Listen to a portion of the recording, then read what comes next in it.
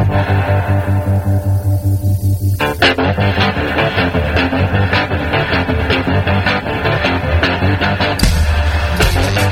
listening to Cannabis Health Radio. Here are your hosts, Ian Jessup and Corey Yelland.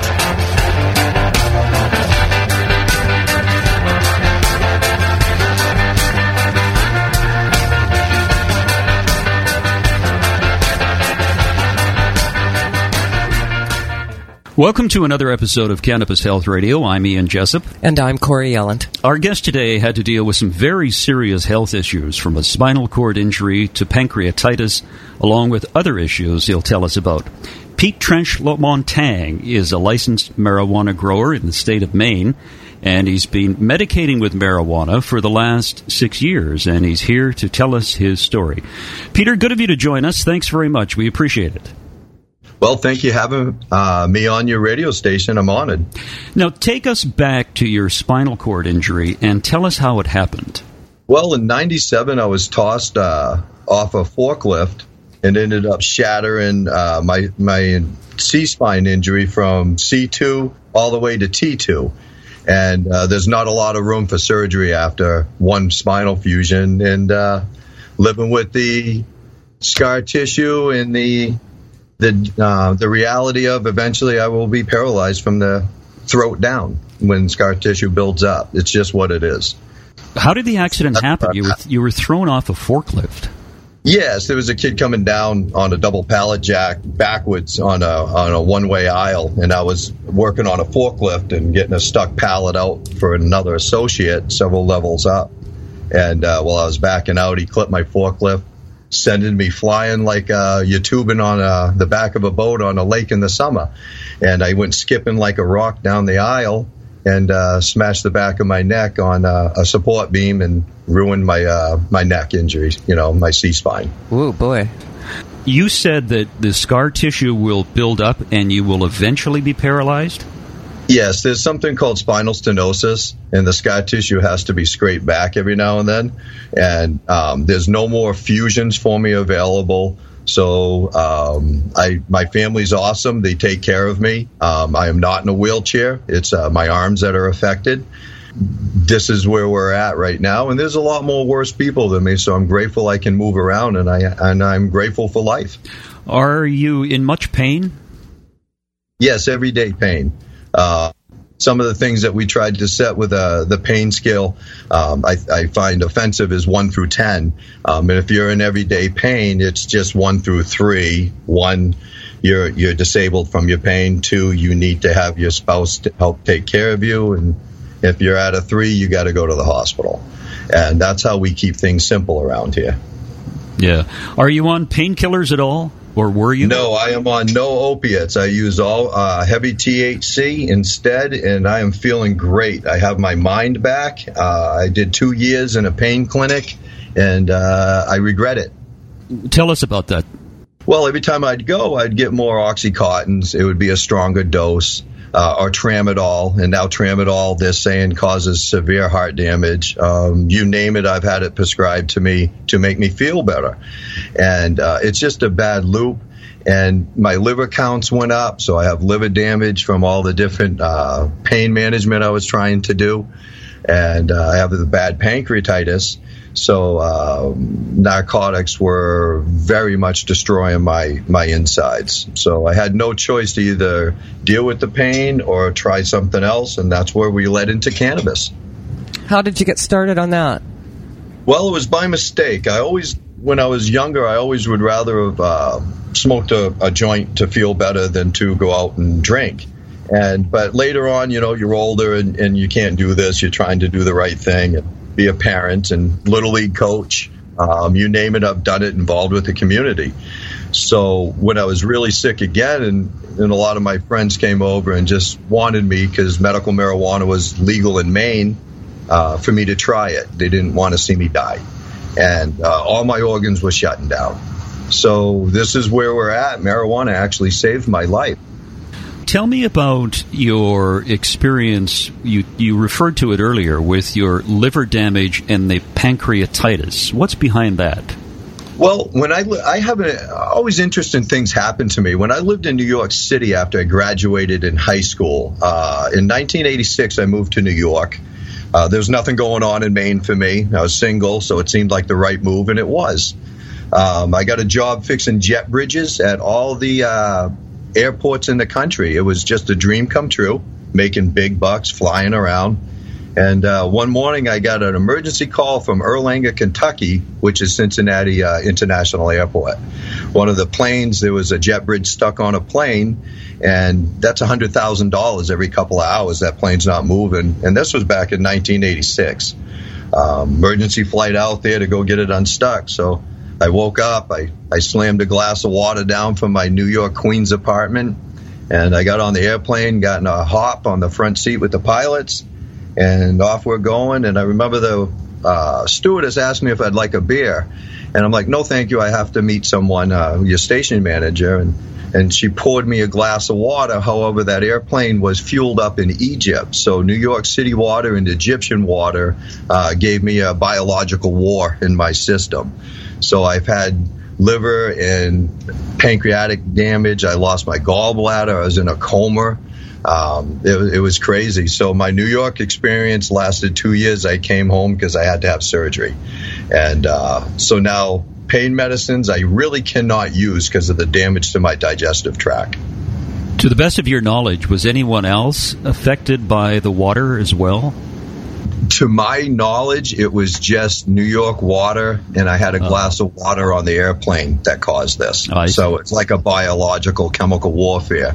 So it ruined my liver, and I have chronic pancreatitis because of all the surgery.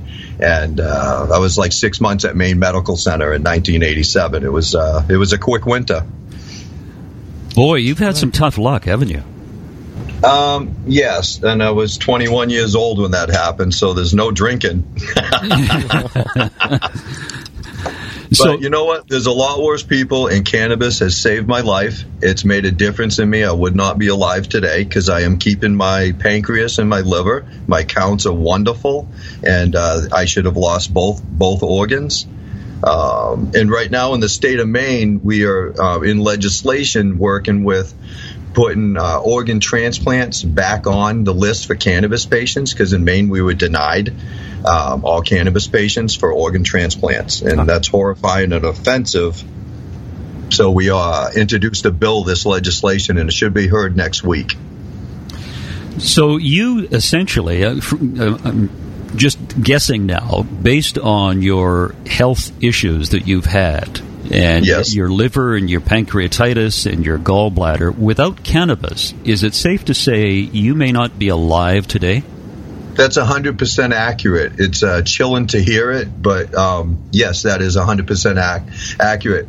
And to be honest, this is why my wife quit her job at a major insurance company to become a caregiver with me. She does all the physical work. My hands are affected. But I do know how to grow, so she kind of took off. My son came on board with his wife for a dream come true, and they're all trying to keep me out of the hospital. So, Peter, when you talk about using cannabis, in what form are you using it? It's evolved in the process. At first, I was smoking as much as I could grow to feel better, and that started out with blunts, and of course, all the heavy tobacco and cannabis, all the stains on your teeth, and worked with the dentist, and then I went to just straight hemp paper joints, and now we're using a really nice distillate. And now you don't smell like a skunk. You have your privacy. You can do vapor hits. And we also have a good extractionist now that we offer oils. We offer concentrates and extractions to our patients as well as with me. I use daily. Heavy THC, and it seems to work in my pancreas. So how much would you say you're doing a day to control that pain and keep your liver and pancreas happening? Well, I was using 1.5 gram marijuana cigarettes a day until I started using cannabis in the extraction forms, and I'm using 0.5 gram of heavy THC, around 80% extraction a day, with 3 joints a day of 1.5 grams. And so the extractions, everybody at first thought was so bad to use, and as long as it's carbon extracted or live rosin extracted, then this long term, I'm actually using less. And if one of the things I could get across to anybody that's out there that will listen to this, if you are a long-term patient using, please try this method. First thing in the morning, do your heavy dab, just one dose, and then go about your day, however you medicate. And that seems to do a lot. Pete, do you get high from the amount that you take? At first I did, and every now and then I get little rushes of it, but not like you would think if you was to sit down with me and we were going to do dab hits, you would be blasted, and I would be able to handle it. It's kind of like somebody that goes to a bar and can really handle moonshine or whiskey. I don't drink. I'd have one beer and I'd be over your shoulder throwing up and laughing or just making a mess on one beer. So it's kind of you build your tolerance up. Just like alcohol. Yeah, I hear you. Yeah, I don't. I'm laughing because the first time I tried cannabis oil, I took too much, and man, oh jeez. Yeah. That's because he didn't listen to me. I just want to be really clear about that. That's right. Somebody got all hot and sweaty, did they? Well, Corey said take half a grain of rice, and so I did. And an hour later, I thought I don't feel this. I'm going to take another half, and I actually took a grain of rice, and that was size. Yeah, it was way too much for me. Way too much. But like you, and I've heard this from other people, you build up a tolerance to it, and you can take more, and it is as effective as it was when you initially took it. And sometimes I think it's probably even more effective, isn't it? Well, see, in your brain cells, there's little synapses and gaps. And I've been working with some scientists, and I am not one, so this is very layman terms. And there's CB1 and 2 receptors in our brain. And the THC bridges gaps between the cells that allows the inebriation. And when you regularly medicate, those gaps are closed. So you'll see a lot of doctors recommending when you first start cannabis not to medicate for 3 days to give yourself a reset. And this goes hand in foot with this. This is the statement that everybody says to get those gaps realigned. But the everyday users do not need to do that. You don't need the cerebral effect. Interesting. Does that make sense? Yeah, it does. It does. Very much so. Do other members of your family use cannabis at all? No. I know my son at nighttime does, but he has a legal doctor's note for whatever issues he has.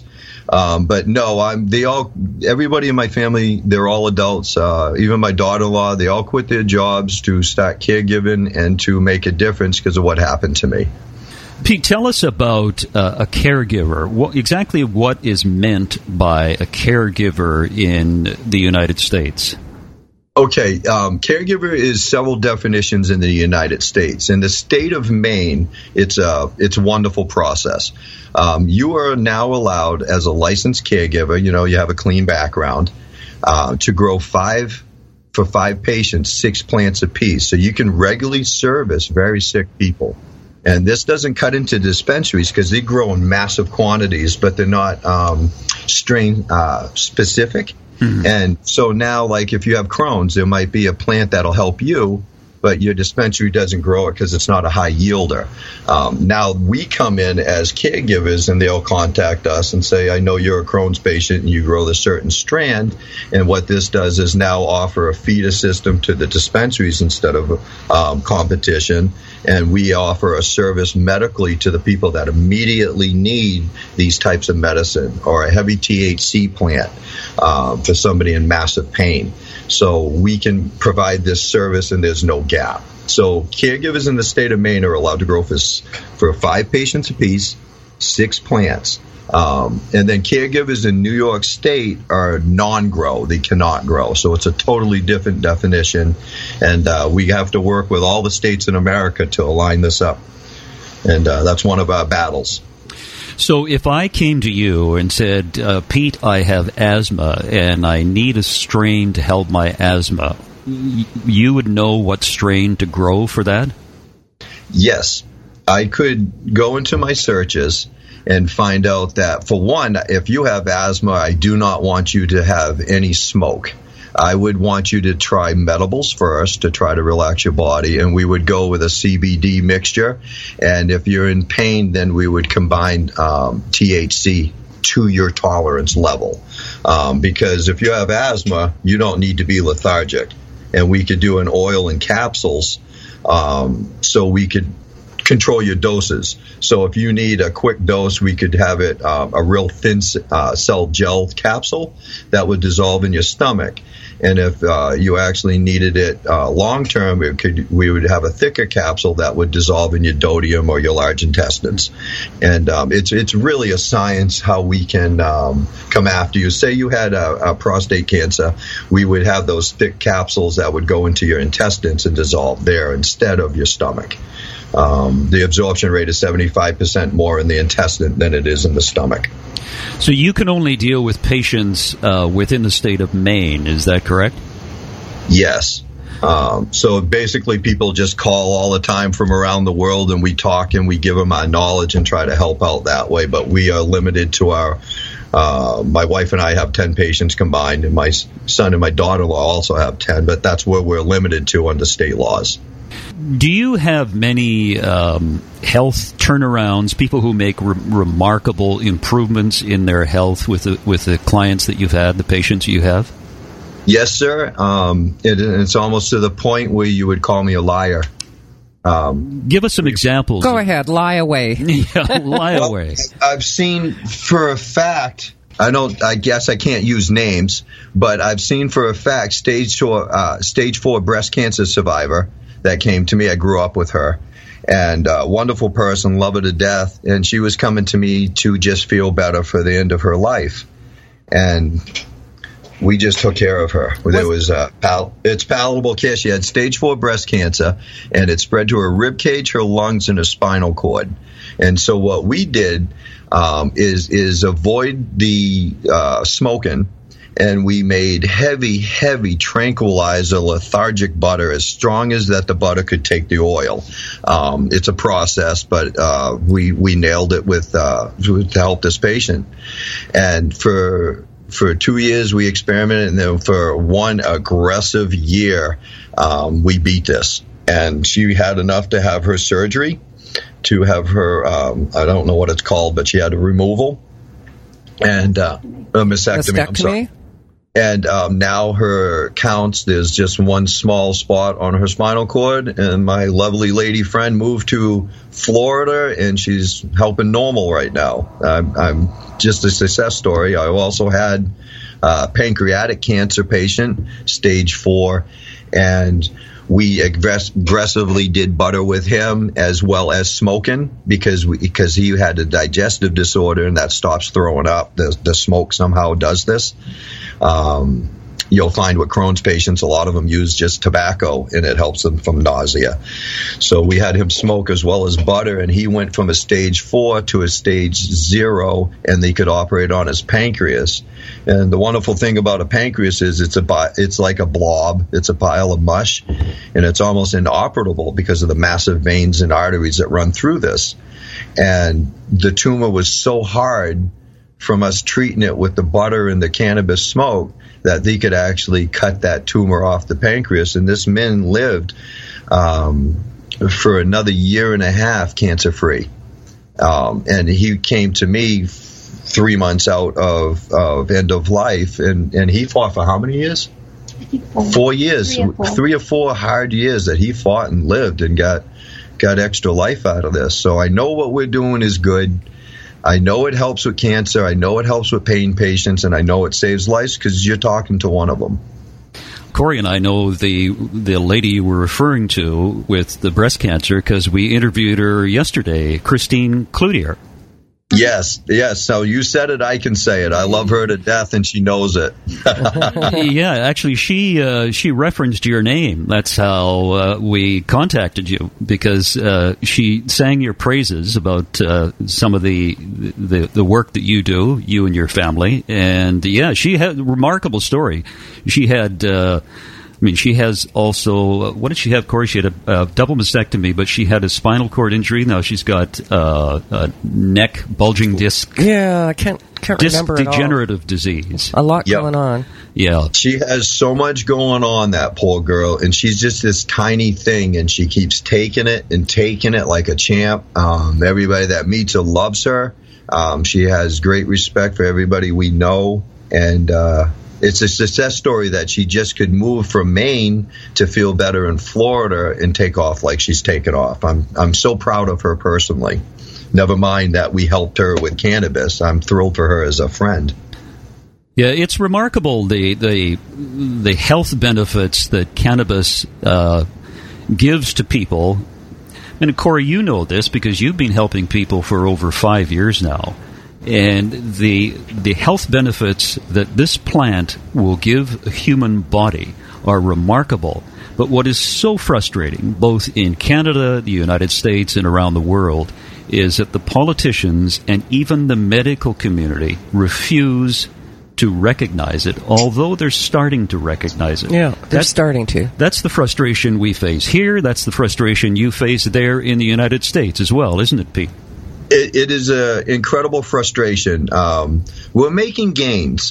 Germany just turned to medical cannabis, and we have our beautiful Canada, and we have America that is slowly state by state turning legalization and medical.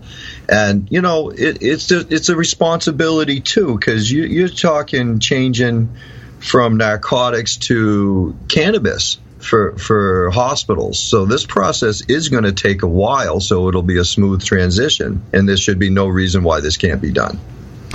Pete, if someone came to you and said, you know what, I want to try cannabis, and I haven't tried it in, say, 30, 40 years. When I was a teenager, I smoked it, but I want to try it just to improve my health as essentially a prophylactic. Yep. How would you suggest people go about that? Well, this is awesome. I get this call every day now since legalization. And I explained the difference. I don't want you to have a medible if you just smoked a joint 30 years ago, because the medibles are very hard to control. And I also would recommend, like, to smoke a THC joint that is tested from a legal place, and, you know, right around 15% THC or 12 to 15% THC, and you won't be tripping out. And that will help you to enjoy a very good marijuana cigarette without it being overwhelming or paranoia setting in, or some people just don't like a marijuana cigarette with 30% THC. I, however, love those, and I will happy to smoke one with you sometime legally when we can. Yeah, let's arrange that. Well, I'm gonna be in my company Green Gold that my son and I and our wife started. Yeah, is apparel and a smoke and accessory company, and it is a blast. We go all over the country now. We're just in our second year, and we just blew up. And we're going to be in August on the 23rd and 24th in Portland, Oregon at the Cannabis Science Conference. So if that is close to you people, I would leave tickets for you as my guest. Yeah, it's just down the road. It's about, 3 hours, Corey? Let's do this. I think it's a little longer than 3 hours. Is Portland longer than 3 hours? Yeah. We need to go through all of Washington. Oh, okay. All right, and then the other one was in Toronto is farther than where you are now too as well, because we'll be in Toronto at the old Cannabis April 23rd and 22nd through the 23rd for Denia Dixon. We've struck up a very good relationship with her, and you'll be seeing Green Gold's booth right there. Well, Toronto's a little far away, but what? 3,000 miles. Yeah, that'll take us a couple of days to get there if we drive. No, that's well, good. Well, drive there. You just drive to Maine and come to my house then. Yeah, okay, that's good. Yeah. It sounds like your company is starting to take off. It was all by mistake. We thought we were going to have an expanded patient list in Maine, but the legislations decided otherwise.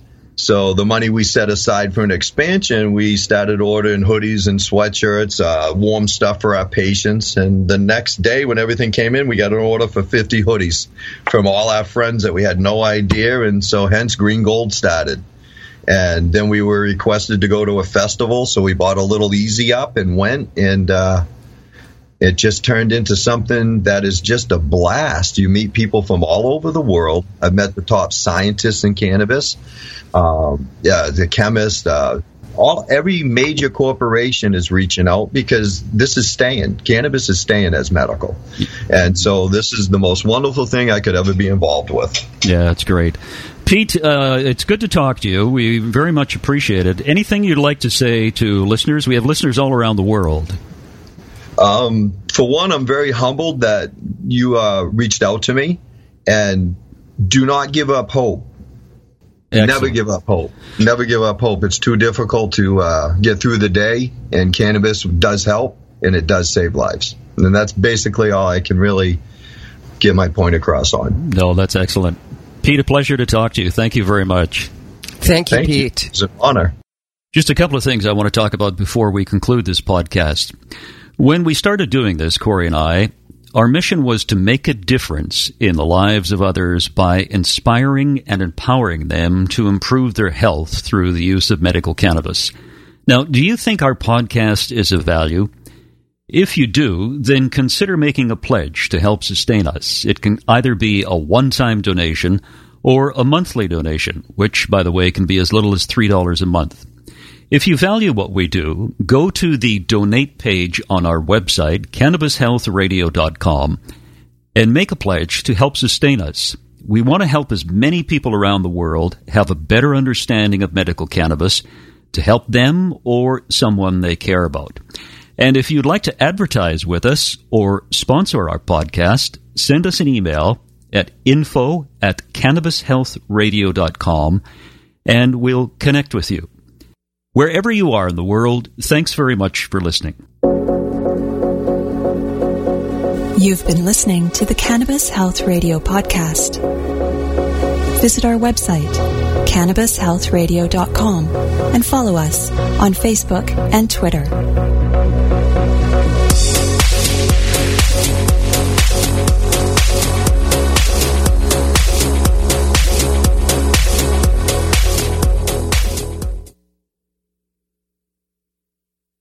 Thanks for listening to today's show. To check out more great cannabis podcasts, go to podconnects.com. Here's a preview of one of our other shows. Hi, I'm Gary, and I invite you to discover the Cannabis Podcast, a bi-weekly podcast focused on a Canadian's cannabis culture. I would be the Canadian, and my cannabis passion and culture has been building for 5 decades. I share that passion for this wonderful plant in every episode, through conversations with cannabis advocates and enthusiasts, stories about the ever-changing legal environment, and some hands-on testing of product in a segment I call Cultivar Corner. The Cannabis Podcast, a Canadian's cannabis culture, one toke at a time.